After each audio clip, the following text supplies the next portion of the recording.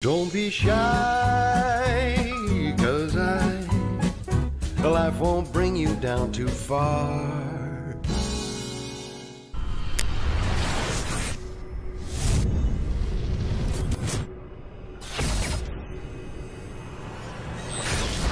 This is Cook and Cass's for Rifle TV in association with MTK Global.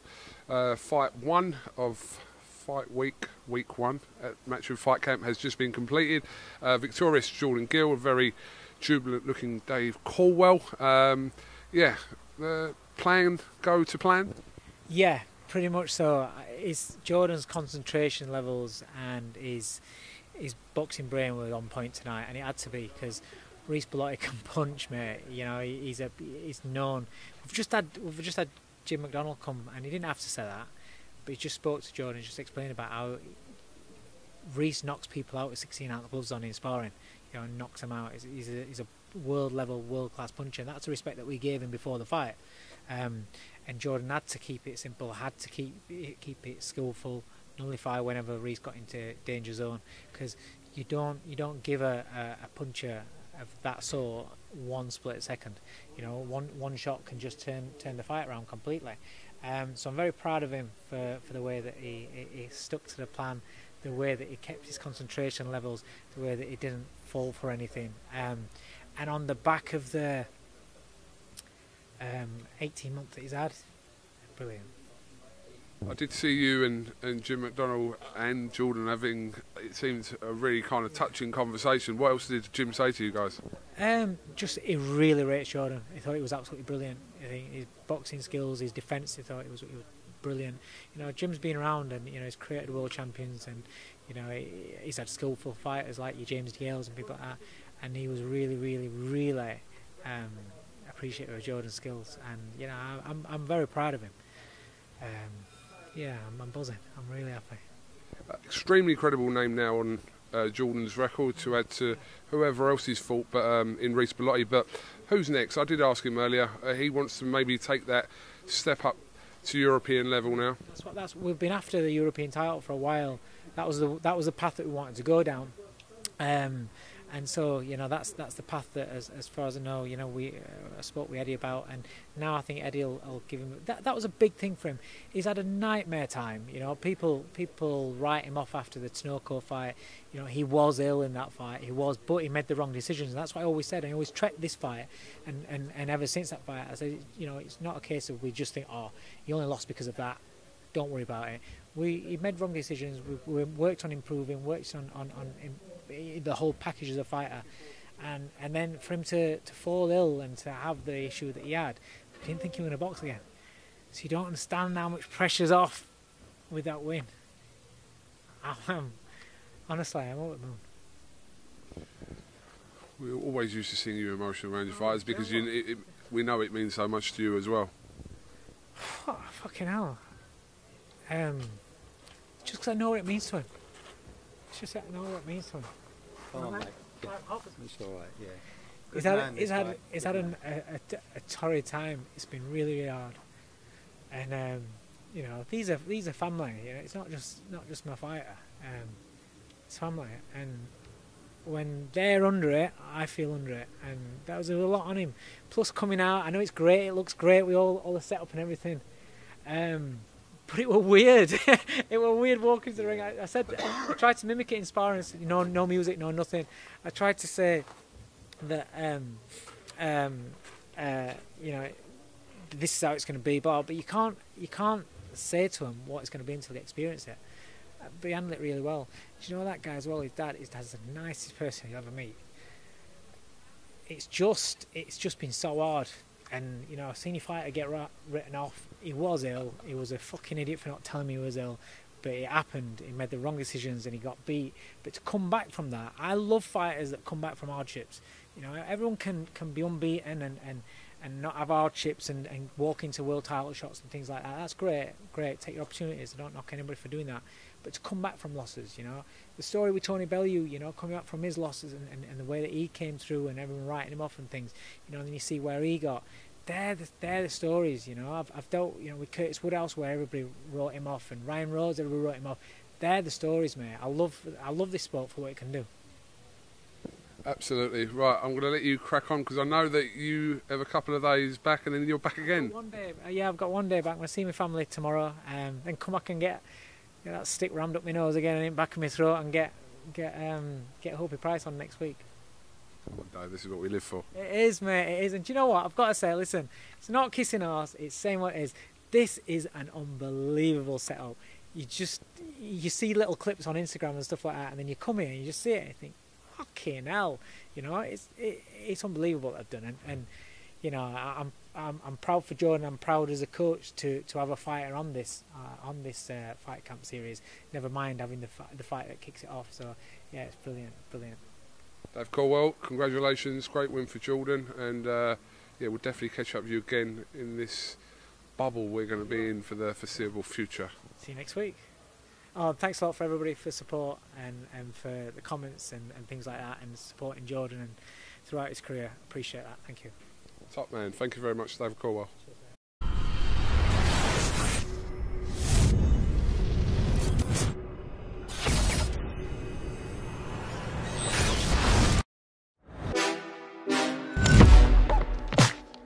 As early as about 8 or 9, I started boxing, just fell in love with it really. I remember going to the gym the first day. I was really overweight, and I remember putting a few kids over because of the size difference, and I just loved it from then on. And then my brother started coaching me when I was about 13, 14, and then we took things to a different level. I wasn't the best because I was overweight, like I said. I lost about 3 on the bounce, and my dad said it was on the way to the fourth one, which would have been the 4th on the bounce. It's on the way there, and my dad said, listen, if you lose this one, just forget it and maybe give it a break. I looked at him and thought, is he being serious? And we got there, and I didn't stop throwing punches for 3 rounds, and then I went on and I won around 20, 25 fights on the bounce without losing. I didn't start till I was like 20, and then I had a few white collar, and then I sparred a few pro, and it just propelled from there really. Away from being there, because I was a bit in trouble a lot with the police, that kind of stuff. Going down a bad path, pub fighting, things like that, and boxing took me away from that. Boxing and my partner combined took me away from that really. I would have loved if I'd have had something brought into my PE at school with boxing or something like that, or someone even come and talk to us about, because you can learn so much from it, discipline mainly, and that's what we all need as young kids, discipline. So an average day would be I'd come in here first thing, I'd get in early, do my session, watch the boys train, like Carl, Jack Castro and all the other fighters in here, top fighters, learn. So we call this university, and then I go university straight after as well. So yeah, it's just learning all day. Yeah, I'm just completed my 2nd year at university, studying sports science. But obviously now boxing's taking off, so we might have to give that a little break, or you know, what I'm going to see. Technically, I've prepared for a fight abroad. 2 fights I prepared for in America. My third fight and my 4th fight. The 3rd one was in Philadelphia, where I got some world-class sparring out there with Carl and others, and again in Vegas in December time. So it's just experiences that I can put in the bank that some prospects can, you know, never even dream of having until they get to that level themselves. So I'm blessed to be in the position that I am, and I just want to thank Carl and Jamie for the opportunities. Everyone thinks he's only had 5 fights. He's stepping up to an 8-rounder after only having a 4-rounder last time. It's a big jump. It is, but I've had some experiences that some prospects couldn't even dream of having. I boxed a fighter he's boxed at light middleweight, so 4 or 5 weights above me. And then after me, he's gone on and won everything. He's not lost a fight. I got dropped in my 3rd fight. Again, boxing area champion in my 4th fight. So I've been in there with some experienced guys. So I've got all the experiences in the bank. And yeah, I might have only boxed a 4-rounder last time. I've only had 5 fights, and my opponent might think that I'm inexperienced, but I'm not. I'm actually very experienced. I've never felt any nerves at all until I got into your call, and they said, that's it, time, you got to go now. And I thought, whoa.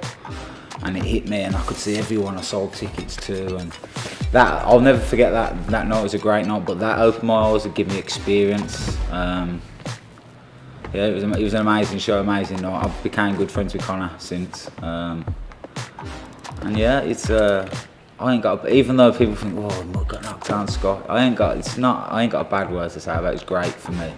It's made me a better boxer, a better person. It's just, all in all, I'm going to take the positives from any of my losses.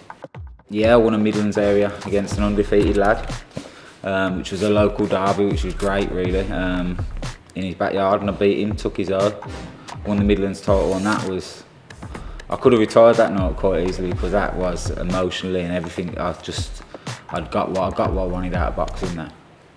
I've got a few losses. I've been the opposition, and it does make. But the confidence when I look at that, I think I can turn up when I do turn up, and when I put my effort in. I wanted that title, and it don't matter who was in the ring that night. I was going to win it. And if I can take pics of that when I look at the photo, and that helps me every day.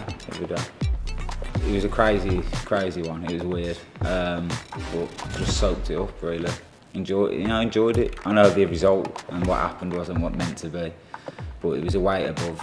It was a big puncher at the weight, and I knew. A lot of people said to me, "It's a dangerous fight." I knew it was, but not many people get to fly out to Saudi Arabia. All the experience of the whole moving around different country, meeting different, it's all experience, and it just adds into a bank of where I've got quite a lot of experience in that bank now, to be fair. So I had a great camp, and for me it was my best performance as a professional fighter. I was relaxed, I was calm, because I went down in the third fight, I had learned from that, the mistakes I made, and improved, and the fourth fight against Jamie Spate, I boxed probably my best, and he'll tell you that, himself.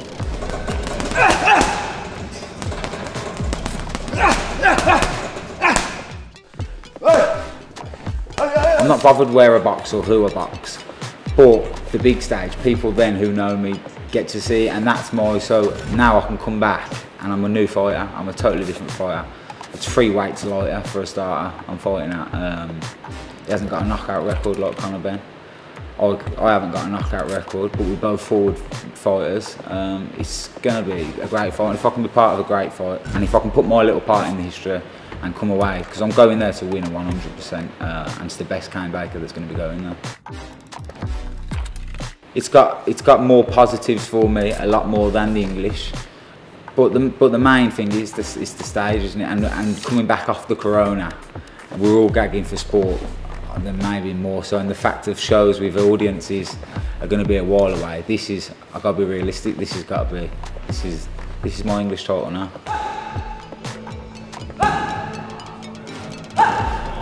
Kane Baker's a tough guy. I respect him. He's a good fighter, but I believe I'm going to top. And if he's in my way, he's in my way, and we've got to get him out of the way. In my head, and in my opinion, he's thinking this young kid stepping up from 4 rounds. Jumping into an 8-rounder with himself as an experienced professional, which he is. He's underestimating me, I think, if he thinks that, because I box at the highest level as an amateur, representing the country. I'm in here sparring with world-class, elite-level fighters that have won numerous world titles, so I can't see him bringing anything to the table. And like I say, I respect him because he can say what he wants. He's watched me, and I know he has. And if he thinks that he's a banana skinner, that's fine, but that's fine. I can't really say much more than that, but I believe that he can watch as much of me as he wants, and I can watch as much of him as I want. When we get in there on the night, it's a different story. It is more 50-50 than normal because of the situation, and he's going to have a shock on fight night how 50-50 it's going to be when I'm in his face for 8 rounds. And I've watched him, and normally I watch him for a second, and I've watched him, and I'm going to keep watching him, and I'm going to improve my game to beat his game, and that's what it's going to be. It's a new, totally different Kane Baker. I've been the opponent many a time now. I've been the one who's going to get knocked out. I've been the one who's got fought at the wrong way. I've been working. This now is totally different me. I wouldn't fight me at the minute. No way, definitely not. Yeah, I can see why though.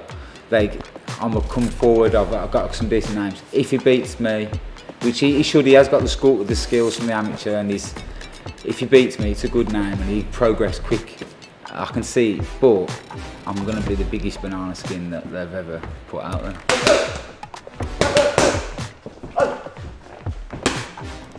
But I'm not looking to get on and follow his career. I'm probably looking at him following my career after I beat him.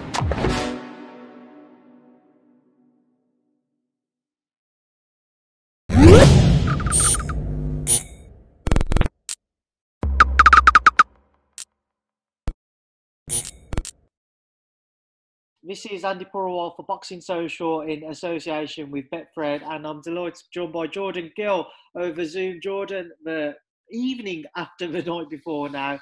Obviously, congratulations on your victory over REECE BELLOTTI yesterday. Just talk to me about the fight, Jordan. Thank you, mate. Yeah, it was a good fight. You know, REECE BELLOTTI is a solid domestic level featherweight, and I expected a hard night. I think he'd give anyone a hard night, and you know, I felt comfortable in there, and I'd done what I had to do and won the fight. And you know, I controlled with my left hand. I felt like I was never in danger, never in trouble. You know, I picked and poked and worked on things that we was doing in the gym. Try not to do too much, but make sure that I dominate with that left hand. And you know, midway through the rounds, midway through the fight, I busted my right hand. I've been and had an X-ray, and luckily it's not broken. So they've just said it's a soft tissue damage, and I'm strapped up for a few weeks. But you know, it's nothing a good cup of tea won't sort out, I don't think. I'm sure you've been craving a cup of tea over these past 7 months. Yeah. I was saying to Dave and my dad the other day, said by the time that I'll have weighed in, because our fight in March was cancelled, and obviously I rolled straight onto this camp in 7 months, I'll have had 2 weeks off dieting and training and stuff. So in 7 months, I'll have had 2 weeks off a diet plan, a strict regime. So, you know, I'm ready for a good week or two's rest and recovery to get back on and push on for another good performance. You've obviously deserved some time off there, Jordan. But just to go back to the fight, obviously last night, a very slick and assured performance from yourself. Was you surprised all by maybe just how comfortable you felt in there after such a kind of lengthy layoff? Yeah, I think so. I think all things considered, I think you know, it was a solid enough performance. I felt like I was in sort of cruise control. Like, no disrespect to REECE BELLOTTI, but he didn't ask many questions of me to make me to step it up. So, you know, I was going back to the corner every round. I was waiting for the call for Dave to say, "You're right, go through the gears now." But he didn't. He said, "You know, I'm pleased with what you're doing, so just keep on doing." So I kept on doing what I was doing. I felt like I was winning the rounds comfortably. I think there was a couple of close rounds where you might have given him the round, but you know, I think most people scored it 8-2 or 9-1 to me, which, you know, over a championship distance, over 10 or 12 rounds, you don't mind, you know, losing around here or there, because you know what you're doing in them early rounds is going to take effect in the later rounds, and you if you're feeling comfortable and you're working on things, then you know you're in control. Obviously, you mentioned kind of, you know, scoring there from others. The scorecards on the night reading 97, 93 twice, and then a closer one of 96, 95. I asked Dave earlier, you know, he was surprised by the scorecard, but it didn't really, you know, matter to him. What was your thoughts on it? Yeah, well, I think if I'd be upset if it was 96, 95 in the other way, yeah. Because, you know, I can't see any case for him winning that fight, but you know, it's unanimous. A unanimous decision is a unanimous decision. Whether it's all subjective, isn't it? And you know, I don't envy a judge's job, because you know, some rounds I look at when I watch people box and I score it completely different to somebody else. So you know, it's all subjective, like you say. But you know, I don't think it was. I don't think there was a point in it. Like, I think when I've looked at my phone and I've had hundreds and hundreds of messages, and I've looked through the Twitter feed, and you know, a lot of people giving Phil Edwards some stick, saying who, like, comparing him to Stevie Wonder and stuff. But you know, you can't give him too much stick, because you know, it's a hard job, and if I wouldn't want to be a referee or a judge or anyone, because you know, like, what'd you get out of it? It's like you're only ever going to get stick, aren't you? But you know, it all went our way. We got a unanimous decision. That's the main thing, and I respect every referee and every judge that is in the sport.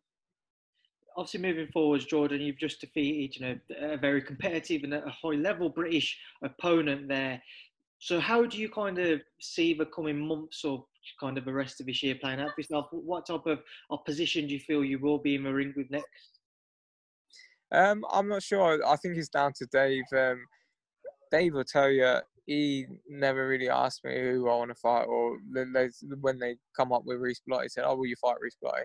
He didn't even need to ask me. He knew I was going to say yes, because you know, I'd never turned down a challenge, and it's down to Dave. Dave has sort of been the one that's sometimes wanting to hold me back because he knows I'll fight anyone, and you know, there's a time and place for the right fights at the right time. So I feel like now, I think me and Dave both agree in the fact that I'm ready to be let off the leash. I'm ready for these big fights to be stepped up quickly, because, you know, you're looking at REECE Bellotti. I think that was last night's performance from him was great, and I think he's probably the best he's ever been was last night, because he's learnt from the defeats that he's had. He's the most experienced he's ever been, and you know, he put it was his last chance to lose, so he had nothing to lose and everything to gain from last night's performance. So we saw the best of REECE Bellotti last night, and I think I probably beat him the most comfortable he's been beat in his career. That's including Ryan Walsh and the other guys. I know Ryan Doyle stopped him, but then I stopped Ryan Doyle. So, you know, I think I proved that I'm above sort of domestic level now, with the fact that I just didn't even get going and controlled the fight. Like I said, no disrespect to Bellotti, but you know, you give me a great fight, but it could have been stepped up at any time, couldn't it? But I think moving forward, I'd like to look at European scene, whether it's European level for a European title, or above that, looking at sort of top 10, 15 guys in the world, and you know, picking people that are maybe had a world title challenge or lost the former world champions, and moving towards them end goals and getting a world ranking, because you know, Eddie wants stars, Sky Sports wants stars, and they're crying out for people to headline shows. And you know, I'll sell out Peterborough, I'll be in these big fights, and I'm willing to do so. I'm willing to fight these big names and bring boxing back. And you know, I'm just glad that yesterday we was given the opportunity to create history and bring boxing back live to Sky Sports in Britain. And you know, it was an absolute pleasure and honour to do so, and I feel very privileged. So you know, I can always say that was a part of history, the first fight back on Sky Sports after the pandemic lockdown, and something you'd be able to tell your grandkids. Just to touch on that, Jordan, obviously you mentioned bringing boxing back for certainly for Matchroom there and for Sky Sports. But what was kind of the atmosphere like? What was the entire settings like for yourself to boxing? The setting was unreal, because it felt like such an amazing event. I didn't go to Saudi Arabia when Joshua boxed REECE in the rematch, but Dave did, because he had Hopey Price on it. He said, you know, like the setup, the size of it, and the way it was set up was very similar to that, because obviously that was a small crowd as well. But last night, like, the atmosphere was dead, completely dead. It was like a sparring session. So like I said, when I was boxing Peterborough and I sold the place out, I remember hitting that Mexican kid with a couple of shots, and the crowd just erupted. And then I thought to myself, you know, that just G's you up, and then you put a few shots together. Before you know it, these kids hit the floor again, and then you finish them off, and it sort of just lifts you. And that wasn't there yesterday, so maybe that's why, you know, we boxed to orders, and that might have helped me in the fight, because, you know, at least the last thing you want to do against a big puncher is take risks. So I don't know, sometimes you can make arguments for and against it, but there was no atmosphere, and it was a bit like a sparring session. But to be part of it and to see such an amazing event take place, and like I said, part of history was awesome. Jordan, just a couple of quick ones before I let you go. I don't suppose you managed to catch any of the rest of the card, in particular that headline fight between Sam Eggington and Ted Cheeseman? Yeah, I know. Do you know what? I didn't watch it, but I was because I went straight to hospital to get my hand X-ray. So my dad was driving to the hospital, and I was checking Twitter all the way through, and I was seeing the results of the lads. I see, obviously, Dalton Smith, who I think is going to be a superstar, knocked back Nathan Bennett out.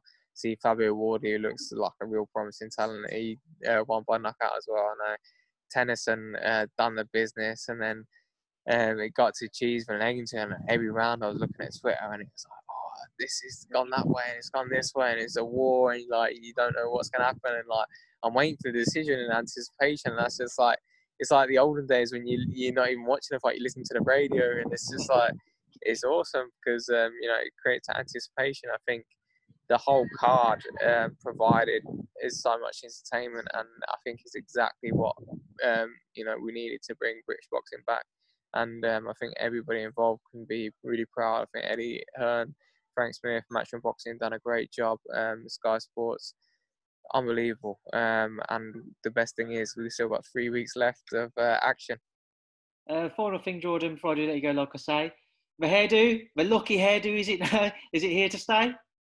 I don't know. I think what we're going to have to do is do a poll on Instagram, because I've got so many mixed reviews. Half people are saying you need to get rid of it, mate. You look like a dosser. You look a bit homeless. A lot of people calling me Wilfredo Gomez or Tommy Hearns, and I'm like, half these people comparing me, I'm having to Google because I don't know who they are. But obviously I know who Tommy Hearns is. I'm not a complete bum. And yeah, I don't know. I like it short because, you know, when it's long, you have a shower and it takes about half a day to dry because it's so thick, and then it falls out everywhere and it makes a mess, and you have to get the old Dyson out. So I don't know. I think we just have to wait and see how it goes. Well, Jordan, that's certainly a dilemma that I'm happy that I don't need to be worried about. But I will leave you now to enjoy your day, like I say. Congratulations once again, mate. But before I let you go, in fact, final word to you. What would you like to say to everyone who tuned in to watch your fight last night? If you tuned in, I hope you enjoyed it. I hope you got value for money and was entertained. And I promise to provide more entertainment and a lot better performances than that in the coming years and next fights. Thank you for all your support, all the well wishes, all the congratulations, and there's bigger and better things to come. Jordan, a pleasure to catch up with you. Obviously, enjoy your victory some more, and I'll speak to you soon. Thank you for speaking to Boxing Social. Cheers, Andy, mate. Take care.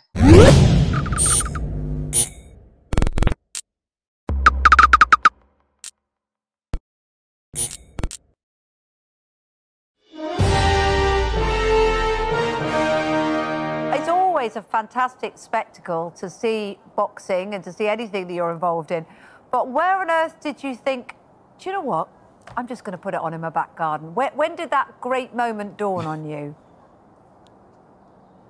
I think once we realised how serious the pandemic was and how long this lockdown would take, and before we returned, I think we just started thinking outside the box. I've always, looked out here and thought this would be a great place to host live sport. We've had media events here before with a Ring in the Garden. I just think people are more comfortable with performing, hosting events, working on events outdoors at the moment. So had the idea about 3 or 4 months ago, and slowly it's gone into fruition. Probably about 4 or 5 weeks ago, we nearly jacked it in. It's difficult, there are so many barriers to overcome, whether it be distancing, whether it be testing, whether it be keeping the fighters in quarantine. But finally, Saturday night, we did it, and it couldn't have gone better, to be honest with you. So it's great to see boxing back, and hopefully we can keep pressing on.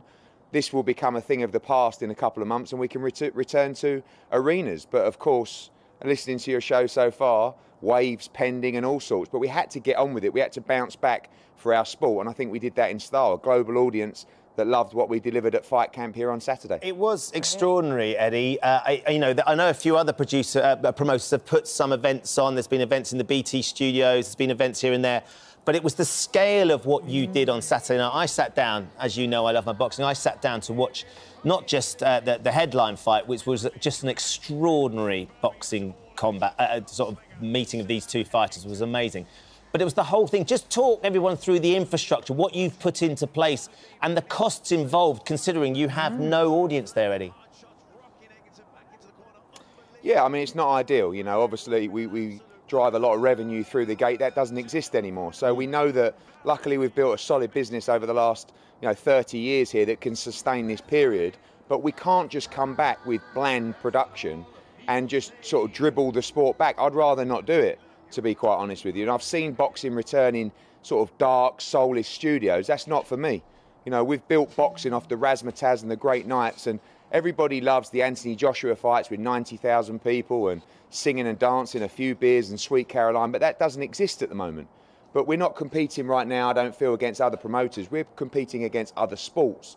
So I wasn't prepared to sit back and just let boxing dwindle out the fire that we've built so hard over that last 10 years. I wanted to come back with a bang. So we did go a little bit OTT, the fireworks, the pyrotechnics and stuff like that. But I know that people looked on from around the world and said, wow, boxing is a major sport. And I'm very passionate about the sport of boxing. I feel like it's the greatest sport of all. So we're working hard on that. In terms of the infrastructure here, Obviously, you see a large build behind me. The lawn's not going to look too great after a couple of weeks of that. But the biggest challenge really is bringing fighters into this, what's now known as the bubble in sports. So today, this week, Fight Camp Week 2 is on Friday night. So the fighters will arrive at the hotel down the road today. They will be tested. They will then go to their room. They won't be able to leave their room until they receive a negative test result. Then they will be allowed out just within the hotel, which is among people who have also tested negative, and that's what we call the bubble. So the fight week activity, you know, their training, the press conferences, the weigh-in,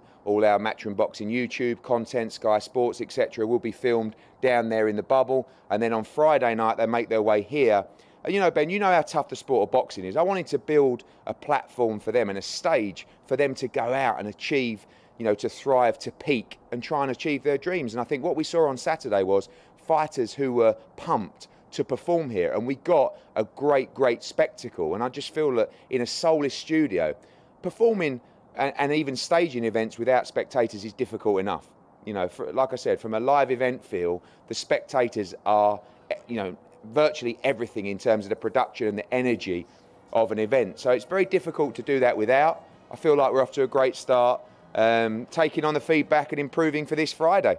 Yeah, so it's this Friday, and then you go on towards the 22nd of August, which is actually a box office night, because you've got an extraordinary lineup there. Dillian Whyte fighting Alexander Povetkin, and of course the fight that I'm really excited about, because we had Katie in after she beat Pursoon last time. Katie Taylor fighting again. It's the rematch of that fight that happened in New York that lots of people felt that Katie was lucky to get away with the result. I heard you talking about this, about how it would be very easy for Katie to duck this fight. She doesn't need to beat her again, but actually, because it's Katie Taylor, she wants to prove to everybody it was the right result. I mean, the climax of Fight Camp is going to be a huge night, isn't it? And all in your back garden, Eddie. Yeah, I mean, 4 weeks in total. Obviously, we've just done Saturday. This Friday, actually, is the first ever British All-Women's World Championship fight between Terry Harper and Natasha Jonas. And then we go next Friday as well. And then Saturday, August 22nd, it's the big finale. Dillian Whyte against Alexander Povetkin. And as you said, Katie Taylor against Delphine Pursoon, which, you know, had 20,000 people on their feet at Madison Square Garden last June. One of the best fights I've ever witnessed live. And, you know, she wants to take the challenge on again. Like you said, there are people who believe she didn't win that fight and she wants to prove them wrong. And it's amazing, Ben, to be, you know, I was standing here on Saturday thinking, Dillian Whyte and Alexander Povetkin and Katie Taylor will rematch Pursoon there. You know, it's so strange when you're here to see World Championship boxing here in this environment. But it's the world we live in. You've got to expect the unexpected. You've got to think on your feet. We hope this isn't the new norm, but we hope in the meantime we can bring boxing back to extraordinary levels and everyone can enjoy it at home. Well, it's a great idea. Now, Anthony Joshua is one of your fighters, isn't he? Tyson Fury, I understand a deal has been done. They are going to fight each other. Do you have a date? Would this happen in the back garden, Eddie?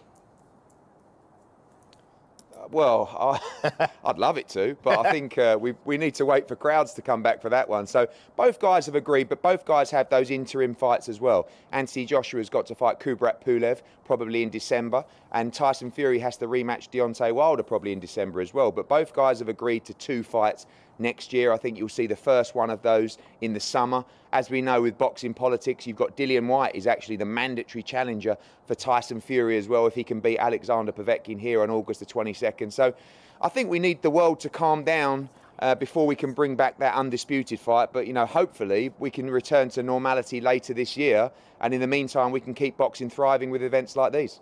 Well, looking forward to Friday night. Can't wait for the 22nd as well, Eddie. I mean, you say it's a little bit OTT, but you're in the heart of Essex. Nothing's over the top in Essex. I don't go anywhere with that. That's just a standard Friday night, isn't it? It's the only way. It's the only way. Eddie, great to see you. Thank you for hanging around. And also, we're thrilled that you got through a live TV interview without swearing as well. That everyone was on tenterhooks here after your... Shamal! It made me love you even I'm never going to live it down. You... I was down my road yesterday and I went past someone on a bike and he leant out the window and shouted, Shamal! And then the obscenities as well. So, listen, it is what it is. As long as I can put a smile on your face, I don't mind. You certainly did. It's going to be the catchphrase that stays with you. Eddie, thank you for joining us and best of luck with the rest of Fight Club as well. Thanks, guys.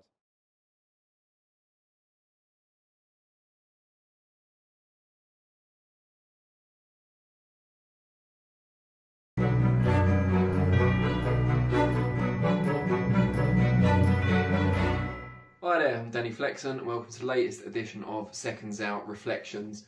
We're here every Monday at 4:30 PM to look back on recent events in the world of boxing. And as I said in Flexpectations last week, for the first time in a long time, there were 2 UK events over the same weekend, which shows that the sport is finally coming back to some level of normality after the COVID-19 pandemic and ensuing lockdown. Still no fans allowed, of course, behind closed doors, or at least in one case, outdoors. And they were both good. I enjoyed both shows, particularly the second one, but we'll talk about that. First off was Frank Warren's show, latest show at BT Studios, headlined by Dex Spellman, challenging for the Commonwealth light heavyweight title against Lyndon Arthur. Arthur, pretty comfortable actually. I thought it'd be a closer fight than it was. Dictated really well behind a really fast, long jab. Didn't get involved unnecessarily and took a clear decision over Spellman. Star of the undercard though was Kevin Ajarko, multi-titled Irish amateur and now a pro, unbeaten, going places. Went up against Jez Smith, short notice opponent, coming up from welterweight. Showed real tenacity, dogged determination, hung in there longer than most people would have expected given some of the shots that Ajarko has landed. And indeed, Smith landed some of his own too. It wasn't a one-sided fight necessarily, but there were real flashes of world-class skill in there from Ajarko at times. The way he moved around the target, the way he picked some of his shots, the shot selection particularly was impressive. And Black Thunder, as he is known, looks to be going places. And also routine wins for the 3 Everton Red Triangle pros, all unbeaten, on the undercard. And then we move on to Fight Camp. Now, 2 of the fights out of 5 were particularly good. The other 3 weren't any worse than average. So match quality was higher. But I think the real masterstroke, if that's what you want to call it, from Eddie Hearn, was making the whole concept and the venue an attraction in itself. I think that's something that not only has Frank Warren not done with BT Studios necessarily, I don't think Top Rank have done it in the US with their shows either, in the bubble. I think he's taken something that really was convenient, you know, staging shows on a massive plot of land that his family already owned, and that's quite picturesque. So, you know, quite a logical thing to do when you think about it, although I didn't predict it. I think it was him that predicted it, him that kind of conceived it. But he's taken that and he's made a positive of it and sold it off the back of it. Newspapers covering it, TV. I think he was on Good Morning Britain reflecting on it this morning. Stealing my gig. And just made it a big thing. You know, fights in Eddie Hearn's back garden. It seems quaint. It seems creative and innovative. And I give him credit for that because it's become almost as big as the fights. And I think that will see him and Matchroom well over the next couple of weeks. Because while the first show has some really good fights on it, and the 4th show is of course the pay-per-view headlined by Dillian Whyte against Alexander Povetkin, the 2 in the middle, while good for the purists and the boxing hardcore fans, some good fights on there, they don't have quite the same names as the 2 that bookend the series. So I think it's going to be carried through by that Fight Camp concept, the venue, and you know, fighters fighting in the back garden of Matchroom HQ. It's all pretty cool. And in the ring it pretty much delivered as well. Dalton Smith looked every inch the can't-miss prospect against Nathan Bennett, and what was a step up for Smith, although you wouldn't necessarily have known it. Bennett was really good, determined, capable, good fighter, but Smith was just on another plane, I think it's fair to say. And when he dispatched Bennett with one of the best shots I've seen this year, he was quick to check if he was all right. He looked very scared for a while, but Bennett recovered fine, and Smith was very concerned, which says a lot about him as a person. Jordan Gill fought a very disciplined performance to outpoint Reece Bellotti in what could have been a banana skin, and was avoided by Gill sticking rigidly to a game plan that was very effective, constantly offsetting Bellotti's rhythm. Simon Vallily may have come to the end of the road, former star amateur with GB, looked largely disinterested in what he'd said beforehand was a make or break fight for the English heavyweight title against Fabio Wardley. Wardley got rid of him in 3 rounds, did what he had to do, looked smooth, moved well. Again, he's on the way up. We also saw, I want to get to the main event obviously in a minute, But we also saw James Tennyson win the vacant British lightweight title with a 6-round stoppage over Gavin Gwynn. It looked like it was going to become a real, watchable war of attrition. It was for a couple of rounds, but then Tennyson found the burst to end matters in round 6. But before that, it looked like it could go long, and that Gwynn was really standing up to some big shots and working his way back into the fight. So it was delicately poised, but Tennyson did what champions are supposed to do and distinguished himself from the opposition at the right time. And you could tell with his celebrations afterwards just how much the victory meant to him. So well done to James, and he's now looking at a possible European title fight. I think that's just recently been made vacant. There'll be 2 guys fighting for it, and he'll look to fight the victor in that one and move up towards potentially another world title shot, this time at 135 pounds. Main event was a cracker, one of the better fights of 2020. I know there hasn't been as many as there is on a standard year. And the 12th and final round, when the fight hung in the balance as far as both fighters knew, was probably the best round I've seen in a British ring this year. Ted Cheeseman pipped Sam Eggington in a fight that toed and froed, or ebbed and flowed, I'm not sure what figurative language I need to use at this point, but really, really watchable, engrossing fight. Not harmed at all, I didn't think, by the lack of fans or lack of atmosphere. I had it a draw at the end. I think I had it, 6 rounds apiece. But the men who mattered, the judges, had it to Cheeseman unanimously. 3-point margins for 2 of them and 1 point for the 3rd judge. I thought early on Cheeseman was getting the better of things. I thought he mixed up his boxing and moving with his aggression quite nicely. But then he seemed to tire in the second half of the contest, as he had against Scott Fitzgerald. And as he started to fade a little bit, Eggington really brought it on and seemed to pick up a lot of rounds in that period in the middle. But then towards the end, I think Cheeseman got his second wind, and that saw him over the finish line with the judges on their scorecards. He'll now have a well-deserved break and look to see what he wants to do next. Still very young, of course, and has lost previously for the European title, but could come again. There's talk already of a fight between him and Anthony Fowler, if Fowler gets past Adam Harper in his own fight camp test. Eggington felt he was unlucky, and a lot of people that commented on social media felt the same. But again, he can come again. He's lost his IBF, high IBF ranking to Cheeseman, but he'll always be in demand because he's summarily in, great fights to watch. And again, he's still very young as well. You'd maybe like to see him get a couple of easy nights before he comes back in with another tough test. I really enjoyed both shows. What I really want to know is what you guys thought. How did you have Eggington Cheeseman? Who did you think should have won? What did you think of the 2 shows? What do you think of the whole fight camp concept? Stroke of genius? Bit corny? What's your view? It'd be great to hear what you think, especially people in the US as well. It'd be nice to know what you think, if there's been any buzz at all really about the fight camp idea in the US. Not so much just watching the shows, but are people talking about it? I have no idea, so it'd be good to know. I'll see you on Thursday for Flex Expectations, 4:30 PM, and the next reflections next week, Monday, at the same time. As always, been a pleasure, and I'll see you all soon. Cheers.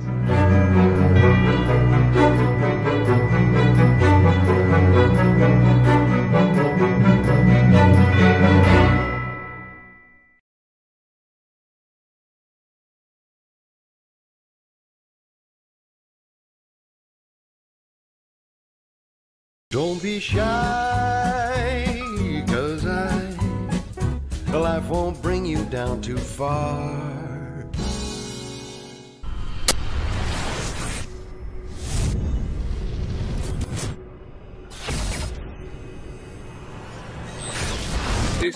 This is Coon Cassius for IFL TV in association with MTK Global. Delighted to be joined by, all the way in Queensland, Australia, TAYLA Robertson. How are you, TAYLA? Yeah, good, thanks. So it's 10 o'clock at night where you are. It's 1 o'clock here. So we were never going to find a time that was kind of... No, not at all. It's tricky. Convenient, but I appreciate your time. TAYLA, what's the situation regarding kind of the pandemic in Australia at the moment? Well, in some of our states like Victoria and like Melbourne and New South Wales, etc., they're still in lockdown, but our state has been they've closed the borders off, but our state's almost coronavirus free. So we've got pretty loose restrictions, which is good. We're having fights in Queensland now, which is great. Great. Any fans at the fights? Yeah, we're allowed crowds. It depends on like the per square meter, but there's still like a fair few. It's like 100 people to a certain amount of square meters. So we've got the Hearn versus Zoo fight coming up, and that's got a fair bit of a crowd there at the stadium. Good. So when were you originally meant to fight during this kind of period? I was supposed to fight in May. Right. Yeah. Yeah. So do you know when that's been postponed till? I was speaking to Mike today, and he said we'd either have something maybe in October or November. Okay. So that's what he's focusing towards at the moment. But that will be in Australia, yeah? Yeah. Okay. I'd love to branch out, but that's up to Mike and my management and coronavirus, I guess. Absolutely. Have you been to the UK before? Yeah. I've done some training over there in the amateurs. Stopped through London and a little bit. We went to Ireland and we did a few stopovers on the way. So. Okay. So you're a little bit travelled. You're only what, 22?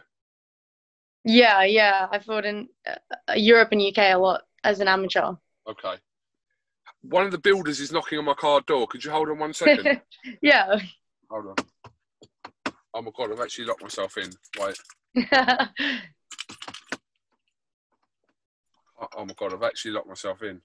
I actually can't get out. Oh my God. Is there not a button? I've actually locked myself in.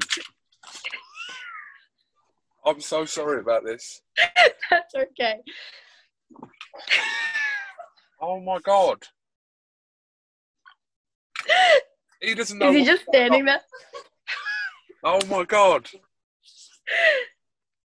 What do I do? I'm locked in. Taylor, I'm really sorry about this. That's okay. Oh! Got it? 1 second. Hold on 1 second. I'm so sorry. No, go for Hold it. on. That's okay. Right, just picking this back up for the third time with Taylor Robertson. Taylor, I'm very sorry, and I apologise. It's all good. It's like, the builders here don't know what I'm doing in here. So they just think I'm just back of my car with a laptop. They don't know actually that I'm doing an interview. So I'm having to explain it to them, and they're just knocking on the door for things anyway. So let's pick this back up. So, yeah, originally you were meant to be fighting in May. Spoke to Mike. Hopefully, come sort of October time, you'll be back out in the ring. Yeah. That's what we're aiming for at the moment, so long as there's no more lockdowns or anything. Absolutely. So talk to us a little bit about how you even become a professional boxer. Like, what was your first moments to realise that this was the sport for you? As in boxing or professional boxing? Well, boxing. Start with boxing. Boxing?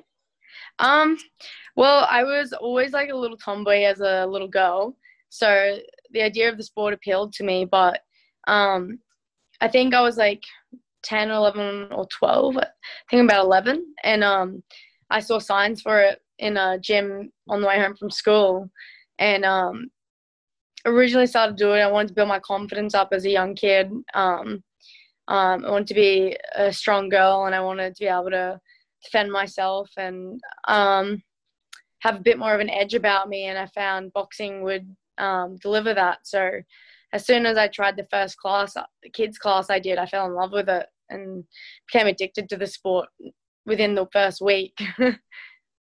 Was there something specific that happened where you thought there was a turning point in those kind of early years of your life where you thought, do you know what, this is what I want to do? Was there a specific moment?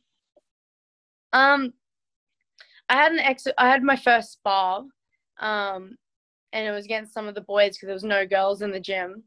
And I think my first spar is when I realized how much I really loved it. And as soon as I had my first spar, I was only like 3 weeks in the gym, I was already asking the coach if I could have a fight and if I could do this and that. And I was only like 30 kilos. So I had like, there was no girls at all. So me trying to get fights for the first few years was so hard. Like, I I was having exhibitions with boys and girls 25 kilos heavier than me. I was just trying to get in the ring with anyone in an exhibition. Right, okay, so yeah, that's quite a weight difference at that age as well. Yeah, yeah, but I had fun.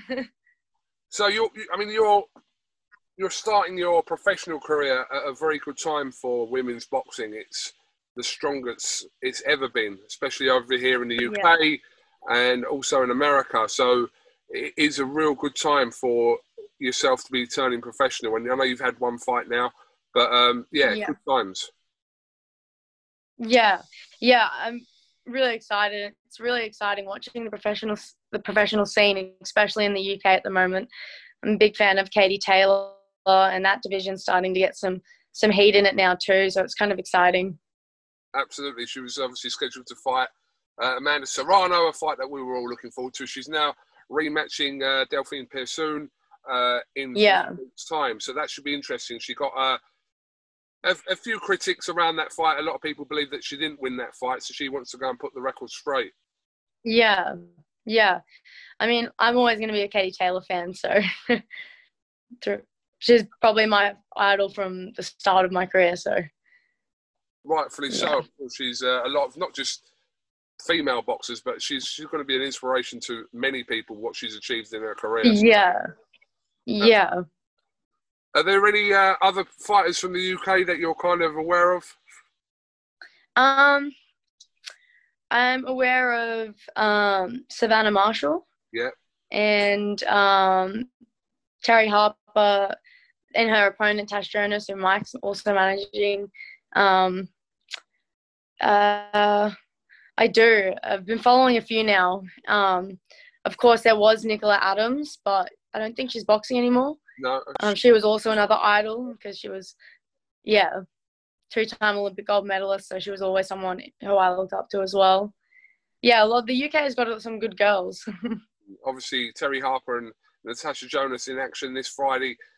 Britain's first ever all-female world title, which is happening in promoter Eddie Hearn's back garden. Did you watch any of that from the weekend? I watched bits and pieces, but I was out away on the weekend, so I wasn't by my laptop at all. But I did come back and watch a few bits and pieces. Nothing like just on social media. Yeah, of course. But boxing returned for Matchroom here in Eddie Hearn's back garden, which was quite interesting to watch with no crowd there, but they put on a show there. So boxing's starting to creep back. Yeah, definitely. It's exciting. I like it. Absolutely.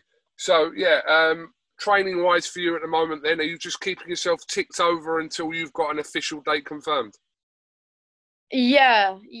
I'm still training full time at the moment, just making sure I'm ready as soon as I can get an opponent. I think the hardest part is getting an opponent because it's really difficult because as I'm finding out as I'm new to the professional scene that people can just pick and choose their opponents and people can say no to fights and people don't want to take risks and it's really hard being a professional fighter because I'm right now willing to get in there with anyone in my weight division, but it's just really difficult to get the fight, I guess. So we're just waiting till we can. Yeah, I understand that. What else do you do apart from boxing then?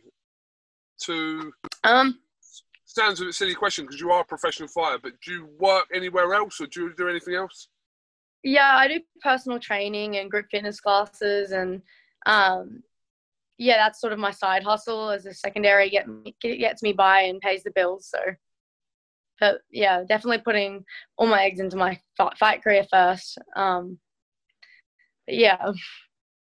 Absolutely. But in time, I'm sure all that will be, the boxing will be the sole and only focus of your life. Yeah. I mean, I got a scholarship into university and I had a lot of options, but when I got the scholarship, I was already traveling the world in the amateurs, so I had no time to do university. I was in a new country almost every month last year, so I couldn't stop and get back and sit in classes and stuff. So it was really hard. And then, I don't know, when turned pro, I thought that was going to be my opportunity to focus on a career as well outside of boxing. Because you got that more of that leeway in your own fight camp to structure it around making money as well. So, yeah, that's where I started to fit in some more work and everything like that when I turned pro. Okay. I think, you know, knowing Mike Altamura over the years, I think he's desperate to have a fight. I don't know about you, but I think he's desperate to get. Yeah.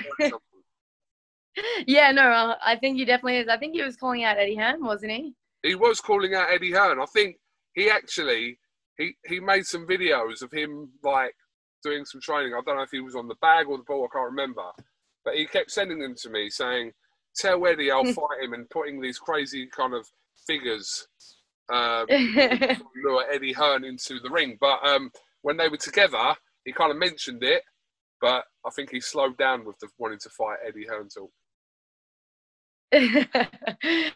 Yeah, I mean, I hope he gets it one day, gets in the ring. I think he's offered to fight me at some point as well. Oh, really? Is it going to happen? He's certain at some point of me knowing Mike Altamura, he is offered to fight me. So we'll see. Oh, maybe it'll happen. No, Mike can't afford me. Definitely can't. So, joking. All right. Well, listen, Taylor. I know it's late there and it's early for me here, so I appreciate you kind of being up and doing this interview, a little introductory interview to the IFL TV viewers, and hopefully ahead of your next fight, we'll get to grab a word of you then as well. Yeah. No, that'll be awesome. Okay. Have you got anything else you'd like to add before we finish? No, I'm hoping to make a big stamp on the pro scene, and be a face of female fighting in Australia. Carry the MTK Global banner proudly with me, and yeah, I just really want to say that I'm willing to fight anyone to get my way to the top. So, okay. It's a good thing to end on. Taylor Robertson, thank you very much for talking to IFL TV. And like I said, hopefully we'll catch up with you again in the not so near future. Yeah. Thank you very much.